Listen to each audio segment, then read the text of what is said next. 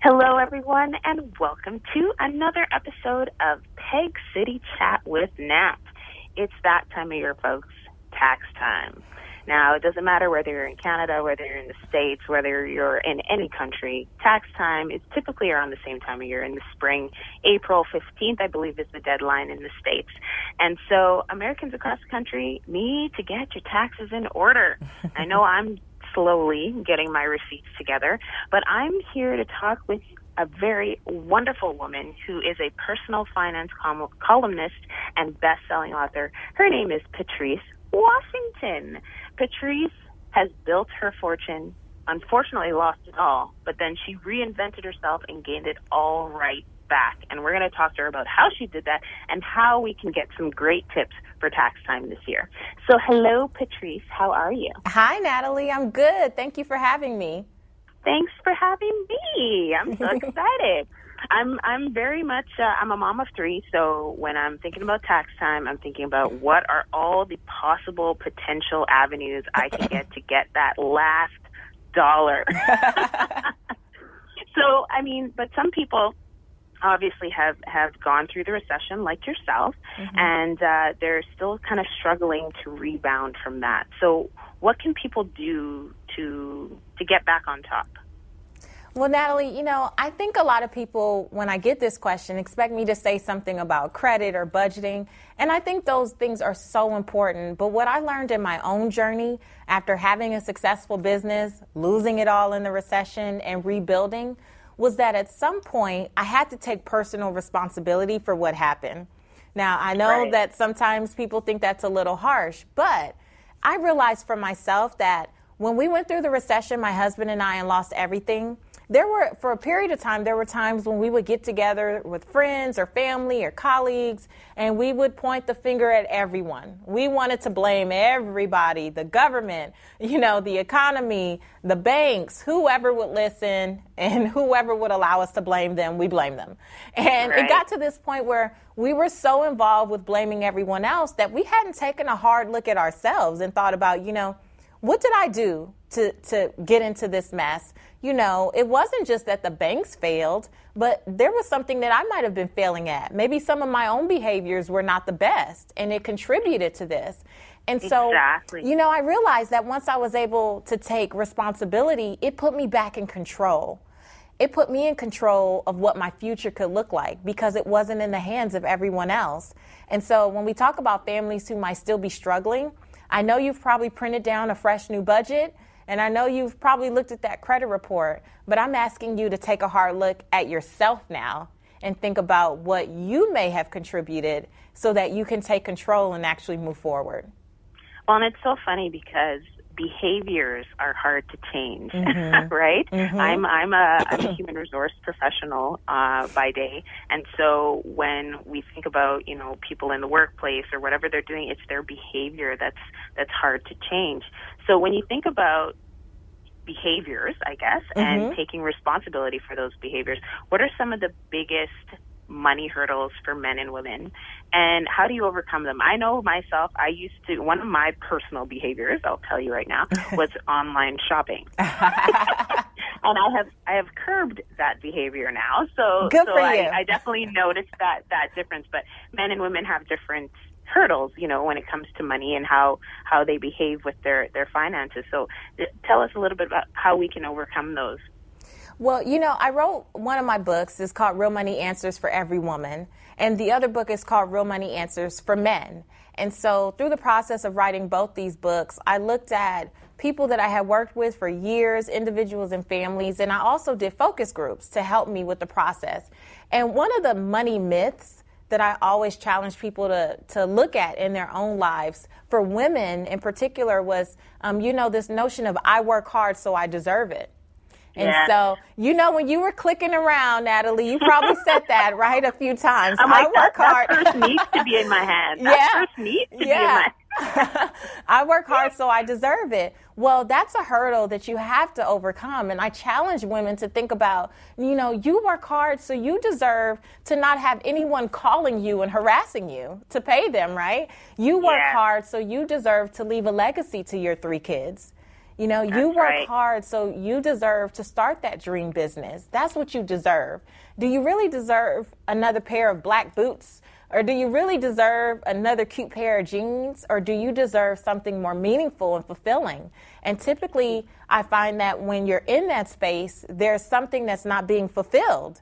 And so you're looking to fill it with these things that we buy online or these things that we walk in the department stores and buy. And so that's a hurdle that we have to overcome. We have to ask ourselves, why am I really doing this? Because it's really not about how cute this bag is. Yeah, although they are. Although they are, that's not what it's about. So for women, I really challenge us, to look at that as a hurdle. Like, why am I doing what I'm doing? And then, take the steps to recondition. Because I believe that you can't recondition what you don't first recognize. But It takes having an honest conversation, right? And then with the fellas, with the guys, one of the myths that I learned with them is that they believe that they're excellent with money just because they were born male. Yes. And that's crazy, Oh, my gosh. My fiance, I hope he's listening because, oh, my gosh. It's, I was a single mom for a long time. Then we got together and we had to mend our, or build our finances together. Mm-hmm. And so, yes, that whole attitude of I'm the guy. I run the finances. I know what I'm doing. Yeah. No.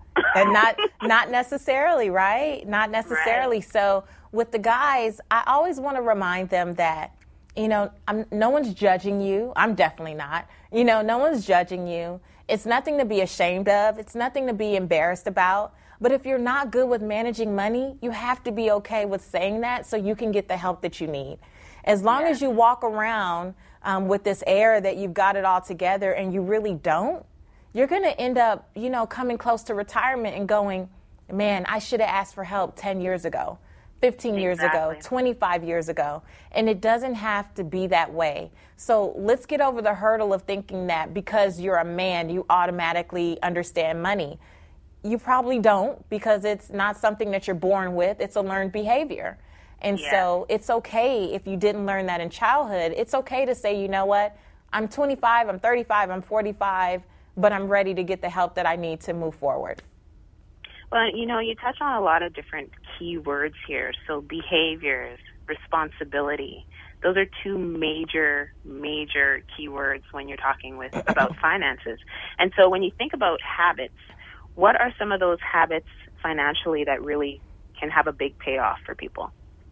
Well, I think the number one habit that can have a really big payoff is budgeting. Now, I know that so many people, Natalie, when we talk about budgeting, their brows furrow, they get all upset, they think it's all about deprivation, but it's not. Mm-hmm. It's not. It's really about discipline. And budgeting is the foundation for you to save, for you to pay off debt, and for you to just manage your life wisely, right?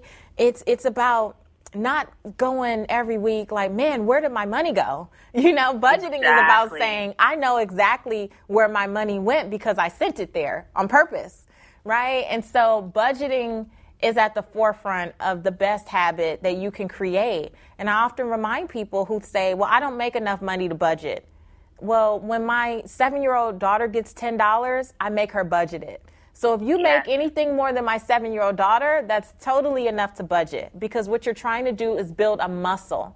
You're trying to make it a habit. You're trying to get the momentum in place. So when you start to budget with $1,000, when you do get that $1 million payday, you'll know what to do.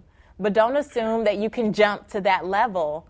And if you don't have this muscle in place, make the right decisions, because more money doesn't mean that you'll be smarter with money. It means that you'll have more to mismanage. Well, and something you touched on there with budgeting, it doesn't have to be difficult. No. Especially in this day and age, there's pretty much an app for everything.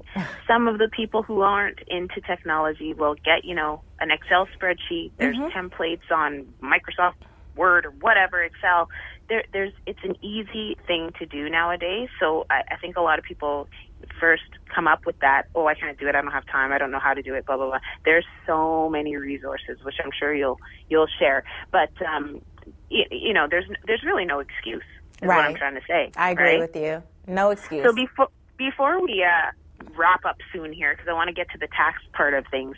How are people able to make the most out of their tax refund? Because I know of friends, I'm not even going to say myself because I've never done this, but I'm going to say I know of some people who have, it's tax refund, I got that money back, and I'm going to go splurge. I paid that into the government. It's coming back to me now. I'm going to go splurge. I'm going to go do this. I'm going to go buy this. I'm going to take this trip. How can people really maximize their tax refunds and be intelligent about it? Well, let's start with how they can maximize the tax filing experience as a whole.